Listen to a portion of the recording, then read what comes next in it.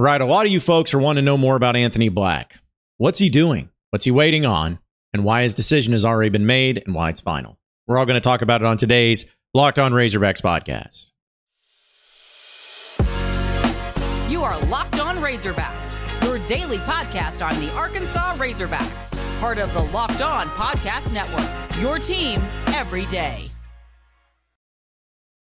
And welcome into Locked On Razorbacks podcast. I am your host, John Neighbors. I am also the host of Out of Bounds. You can catch every weekday afternoon from 1 to 4 on 103.7 The Buzz and 103.7thebuzz.com. Today's episode is brought to you by FanDuel Sportsbook, the official sportsbook of Locked On. Make every moment more. Visit FanDuel.com/LockedOn today to get started. Hope everybody is having a absolutely wonderful Wednesday, I guess is the time of this recording. Sorry, my days have all been mixed up. I've been trying to record the podcast the day before because of various reasons and scheduling and all of that. And I know a lot of you have been complaining about my audio. I know it sucks. Like I've been trying to fix it and hopefully it's fixed. Hopefully it sounds okay. But with this new software and everything, it's been a trial. It's been a trial and error, but hopefully this fixed it. Hopefully we're good. Hopefully you can understand me and hopefully it doesn't sound like crap. So either way, moving that aside, it's been pretty cool to just have this big week of sports, and we'll talk about some of the other things that are going on with Razorback Sports as well. But I will say that when it comes to my radio show or when it comes to this podcast or really any sort of conversation that I have on social media, one of the most obvious and often asked questions that I get and people wanting to know more about is Anthony Black. Because at least at the time of the recording of this podcast, Anthony Black has not made a public decision yet when it comes to his future as either a Razorback or moving forward as a pro player, whatever it may be. This hasn't been made yet, and people keep wondering, like, what's the holdup? Everybody else is declaring for the draft.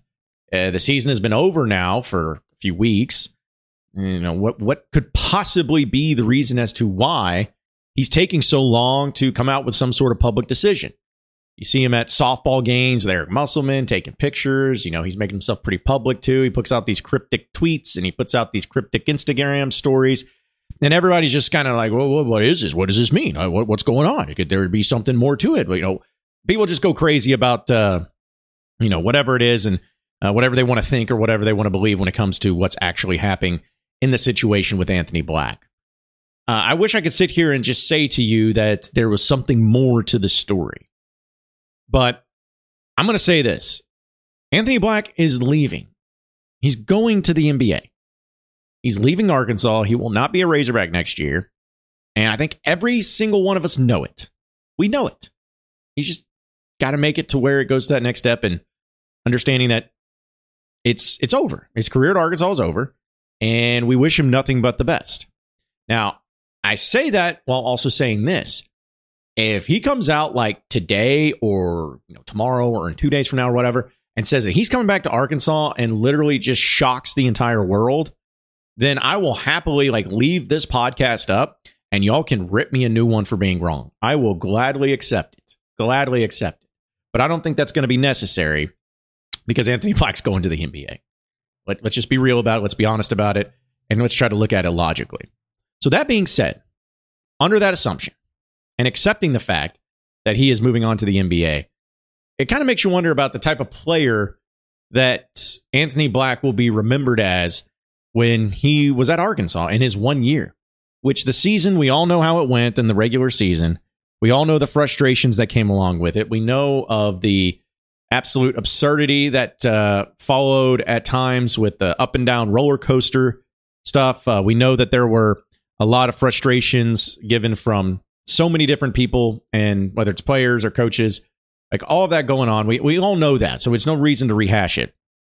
But the big constant in all of this was Anthony Black. He was the player that seemed to me to be the most consistent player on the floor each and every night. He was also the McDonald's All-American 5-star player that lived up to all the hype that he was given and being able to perform in various ways. And you knew coming in, you saw his size, and you're like, how in the world is a 6'7" point guard going to work in college basketball and high-level college basketball? How is that going to work? It just doesn't seem logical. It doesn't seem like it's a thing that's even possible. Well, Anthony Black not only was able to show that a 6'7" point guard can work, but it can excel. And him having to carry so much of the load this year when you have Nick Smith going out with injury, you have Trevor Brazile going out with injury, you don't really have a whole lot of experienced veteran leaders besides maybe Devo Davis, so many new players to try to get used to and try to play with. It had to be a pretty frustrating thing for him to deal with. He averaged this year 35 minutes a game, and he played in 36 games. Every game for the Razorbacks he played in, and he started every game. 35 minutes. He shot 45% from the field, 30% from three-point land, 71% from the free throw line. He averaged 5 rebounds, 4 assists, nearly a block shot every game, 2 steals, and 3 turnovers. All for averaging about 13 points per game. Now, there's no stat exactly on that list that just blows you away. Like no single stat where you're like, whoa, that's incredible. How is that even possible that somebody like him was able to do that? Like that just seems so, like no wonder he was a preseason All-American or freshman All-American or whatever. But when you accumulate all those stats together, where you think about the amount of games he played and started, on top of how many minutes he averaged per game, on top of his field goal percentage, on top of his rebounds as a point guard, on top of his assist as a point guard, on top of his steals at a point guard, and then averaging the points and knowing the circumstance of what they went through and what they had to go through, putting all of that together, it really starts to make sense of just how much of an elite player Anthony Black was for the Razorbacks this past season. And one thing that doesn't even get shown up, at least not in his final stats when it comes to the numbers and offense, was his defensive presence. I wish there could be a highlight. Maybe War Machine on YouTube could do something like this, because I think it would be really fascinating to see. I may be the only one that would be interested in it, but I'd be really fascinated to see if there happened to be a way you could show the greatest defensive plays by Anthony Black this year. He was a problem for many teams to try to go up against offensively. Because you can't scout, you can't prepare, you can't practice and game plan for a 6'7" point guard. You can't throw, like if you're a team in the SEC or a team out there in college basketball, you just can't roll out a walk on and say, okay, we need you to be a 6'7" point guard. We need you to be Anthony Black. You can't do that. No one really knew just how good he was or how tough he was to try to go up against until they stepped out on the court. Because I'll be honest about this too, folks. And I know me and Curtis Wilkerson and Scotty Bordelon, we talked about this when we were in the NCAA tournament. When we saw Anthony Black, and you could say maybe it's because of his hair, because he does have a lot of it, but he looks taller than 6'7". Like, he might be taller than 6'7". And he's got these long arms and these wingspan that's just, it's incredible. He's one of the most unique and gifted athletes that Arkansas basketball has had in quite some time.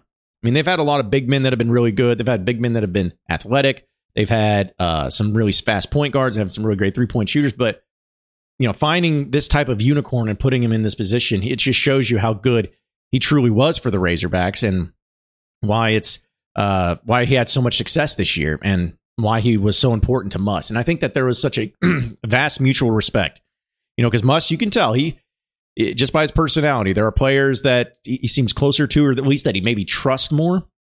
And without a question, Anthony Black was the player he trusted the most on this team, maybe besides Devo Davis. He trusted him. That's why I always put him in the position. And I know that this isn't something that is at least shown for sure as far as the extent of how bad it was or anything. But a thing that people also have to realize about Anthony Black, he got criticisms for, he couldn't make threes, couldn't make free throws. Folks, he was dealing with such pain and injury down the stretch of the regular season and into postseason play that you don't even realize it. Like, think about it. It was his leg. It was knee. It was ankle. He was banged up beyond belief. He was banged up beyond belief. And if one of your legs, or especially when it's ankles and knees and everything like that, if it's messed up, you can't jump. You can't jump like you need to jump to do a jump shot. You can't, extend the way you need to extend like you do on a free throw. You can't go in and dunk like you did or going for layups. He still managed to find a way to do some of these things.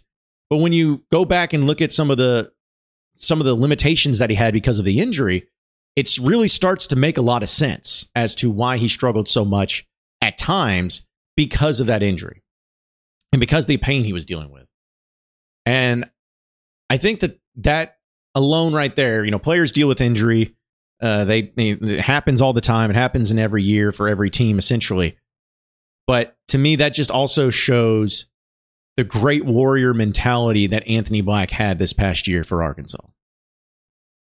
The dude was hurt. He was hurting. He was fatigued. I remember seeing him against Kentucky in that home game, the final home game. Dude was just, he was dying. He was just over during a free throw while someone else was shooting it. He was just bent over next to the bench, and he was just, he needed a break. And then Musk kept telling him, hey, I need you, man. We need you. We need you. We need you. And he didn't complain. He didn't say no. He said, I got it. I'm okay. I got it. Dude was an absolute warrior. And she should be commended for all of that. Every game he brought it. Every game there was the effort. Every game he had the energy. He fought through pain. He fought through suffering. And also something that maybe y'all don't care much about, but at least I appreciate and respect. He met with the media more so than any other player after nearly every game. And especially in the losses. Think about that.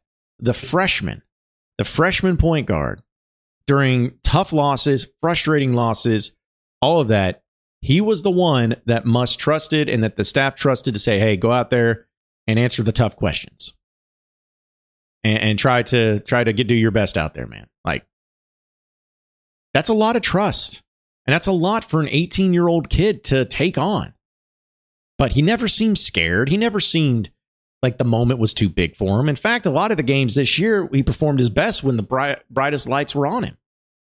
He talked a little trash. He had some smack talk. He would troll a little bit. Like he just didn't have really an inkling of a fear of anything. And so, saying all of that, I'm saying this because so many people have asked about Anthony Black, and I'm not treating this as like a eulogy. I'm treating this as he's moving on. He's going to be taking the next step.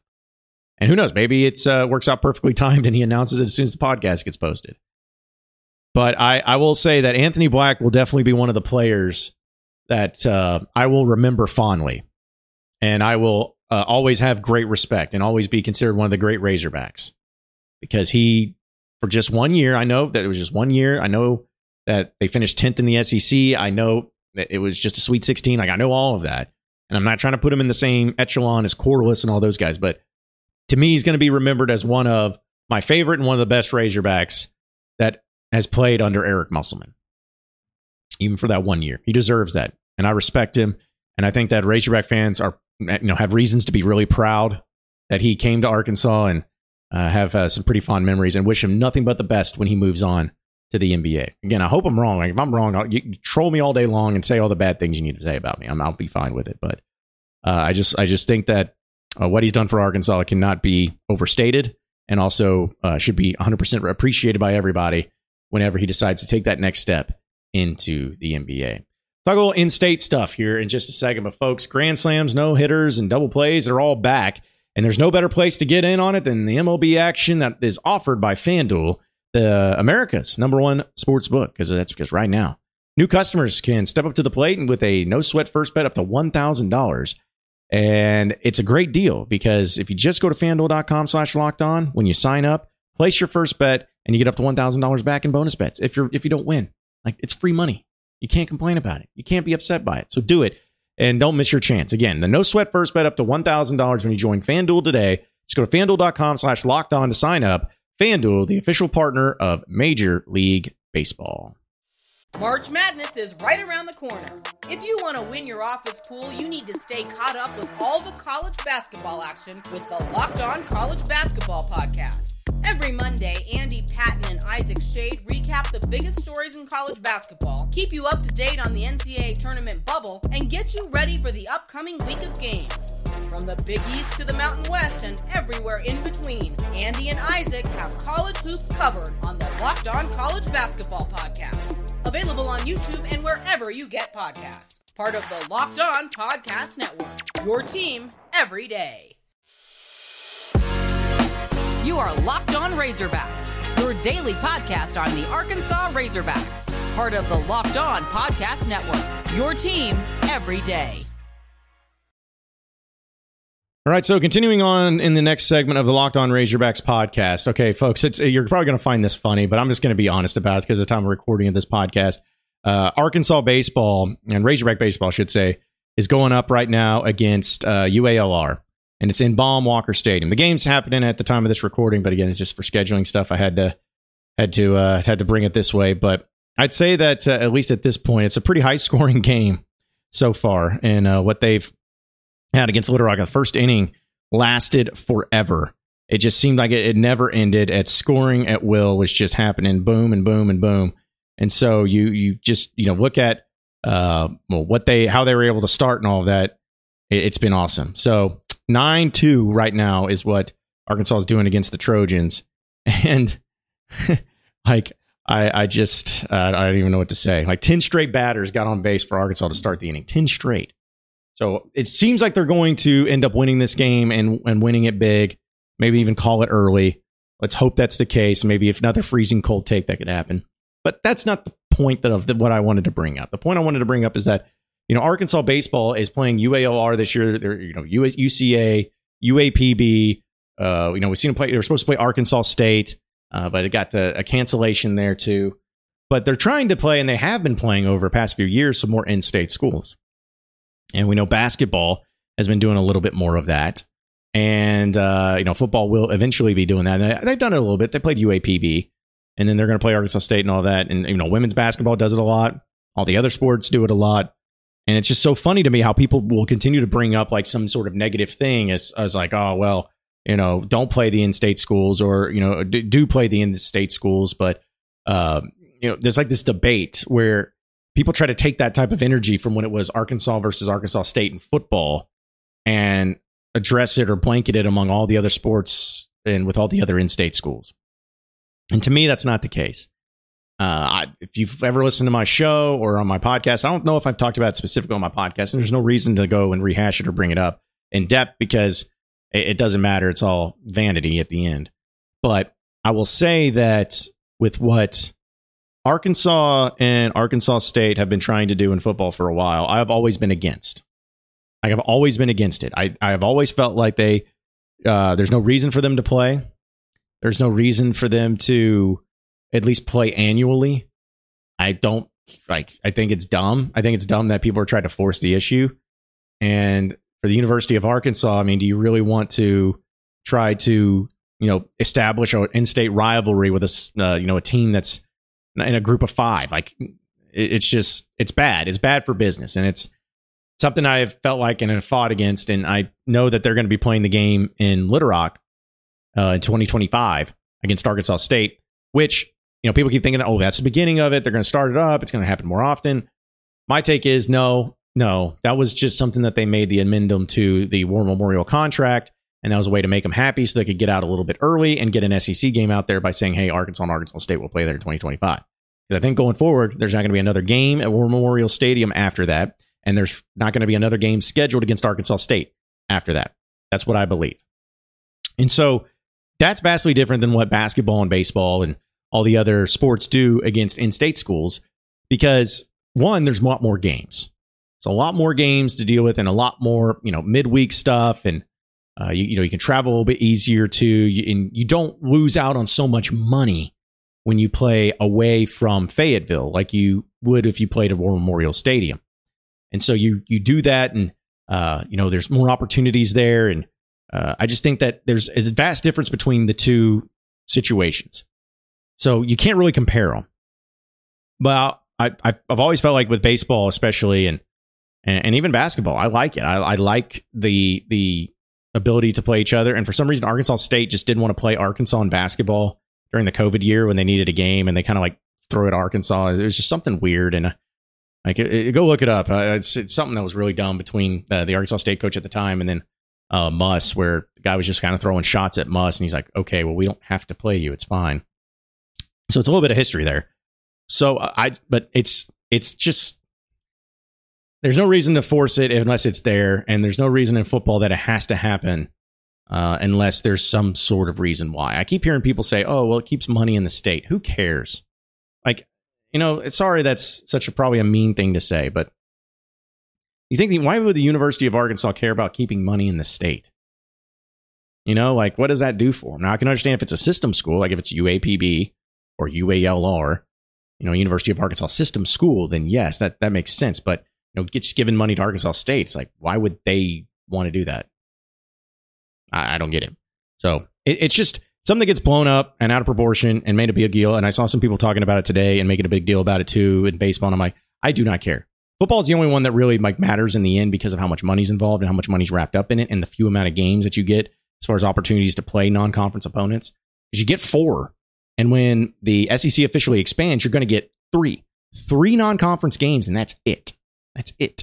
So you got to be very selective in that. But it's fine now. It's fine now. But I just don't want to see it turn into any other debates because I'm really just tired of it. And I don't care. Either way. We'll talk about a little bit about NIL, everyone's favorite thing to discuss on the other side of the break here on the Locked On Razorbacks podcast. So stay with us. You are Locked On Razorbacks, your daily podcast on the Arkansas Razorbacks, part of the Locked On Podcast Network, your team every day. All right, so final segment here on the Locked On Razorbacks podcast. I saw that there was is it Kyle Filipowski, I think is his name. He's a college basketball player at Duke, and he was the leading scorer and rebounder at Duke. He was a 5-star player coming out of high school at Duke, and he was projected to be a top 20 draft pick, top 15 in some mock drafts for the upcoming NBA season. And he announced that he is going to be returning to Duke for another year. That's mind-blowing. Like, that's insane to think about how in just a few years everything's changed. Because if you were not only a top 15, top 20 pick, if you were a first-round pick or even a second-round pick, and you were a bona fide guy that everyone knew was like, hey, this guy's going to get drafted in the first 2 rounds or the only 2 rounds of the NBA draft, you were gone. You were Audi 5000. Like, it wasn't even a question or a discussion. You're out of there.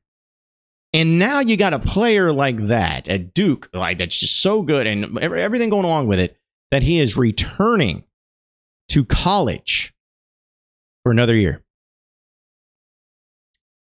The NIL is keeping kids in school. How insane is that? Now, not every player is that way. Now, it's not going to be every player that has an opportunity to get drafted that they come back to college. I'm not saying that. But even in the fact that there's 1 or 2 shows you and gives you all the indications of just how much is going on with NIL. But it's 100% true. There's no ifs, ands, buts about it. You can't just cover it up or try to act like, no, that's not what it is. It's something different. You just love Duke. It's a mecca of college basketball. It's like, no, it's money. It's NIL. That's the only reason. And that's the way it's going to be. And you know what? I know a lot of people feel very strongly about the NIL and if that's ruining college sports. But that type of thing, I'm like, I don't know. I kind of like the NIL. Because it does, because everyone's always so upset about players just being one and done and leaving and not having any, continuity with the star players that you got to know of and everything. Like, well, you don't have to worry about that anymore because they're coming back with NIL. And I don't know what Duke is doing over there. I don't know what the amount of money is. I don't know. And I don't need to know. And I don't care. But that should be a very telltale sign of what kind of money you're looking at. And suddenly the G leagues and the things that everyone's like, oh, those are the NBA things that'll be better. That's going to start really taking a turn, because when these college or these high school players start seeing, man, not only are kids getting NIL when they get to college, but they're getting enough NIL to where they're turning down getting drafted into the NBA. Like, that's sick money. That's stupid money. So, forget the G League. I'm going to go to college. And not only am I going to go to college, I may stay there 2 or 3 years. The money's there and we're really good. Why wouldn't I? Get the college experience and, don't have to play as many games and be the big man on campus and be able to do my own thing and get my own endorsements and just work my own magic. How awesome would that be? The freedom that they would have with the NIL I think is extremely, and I mean extremely, intriguing to them all. And the more players that do it, the more money that comes in, the more you're going to see things like this happening where players return for a second season or even a third season. Maybe that'll happen at some point in time. But I just love it. I love that element. I love being able to have players back, and I love being able to talk about them and say that, hey, you're staying in college, because I love college basketball more than the NBA. I think most of you listen to this podcast probably do. And we talked about Anthony Black at the beginning of the show. If again, Anthony Black's gone, but if Anthony Black came back for another year, like, are any of you going to care about how much money he's making on NIL? Or are you just going to be happy that he's coming back? You're going to be happy he's coming back. Everybody's going to be happy he's coming back. So who knows? Maybe that'll happen with Arkansas. Maybe that'll happen with somebody that people really want back, and they'll be able to pony up some of the great NIL opportunities that come with it. But it's a thing. It's here to stay. Can't complain. Let's ride, and let's see where it goes. I love it. Right now, at least I do. But of course, that could always change too. Let's just hope it doesn't. Appreciate everybody listening in to the Locked On Razorbacks podcast. Be sure to like and subscribe to the podcast on iTunes or on Google Play. You can also get after me on Twitter at BuzzJohnNeighbors for any questions, comments, concerns that you may have. We'll keep it going from there. Same podcast time, same podcast channel tomorrow afternoon. Have a great day, everybody. We'll see you then. After the holidays, a little cash goes a long way. The Chime checking account has tons of benefits to help, like fee-free overdraft up to $200 for eligible members, no monthly fees, and thousands of fee-free ATMs. You can even get paid up to 2 days early with direct deposit. Sign up for Chime today at chime.com/goals24. Banking services and debit card provided by the Bancorp Bank N.A. or Stride Bank N.A. members FDIC. Spot me eligibility requirements and overdraft limits apply. Out-of-network ATM withdrawal fees may apply. Access to direct deposits up to 2 days early depends on the timing of the submission of the payment file from the payer.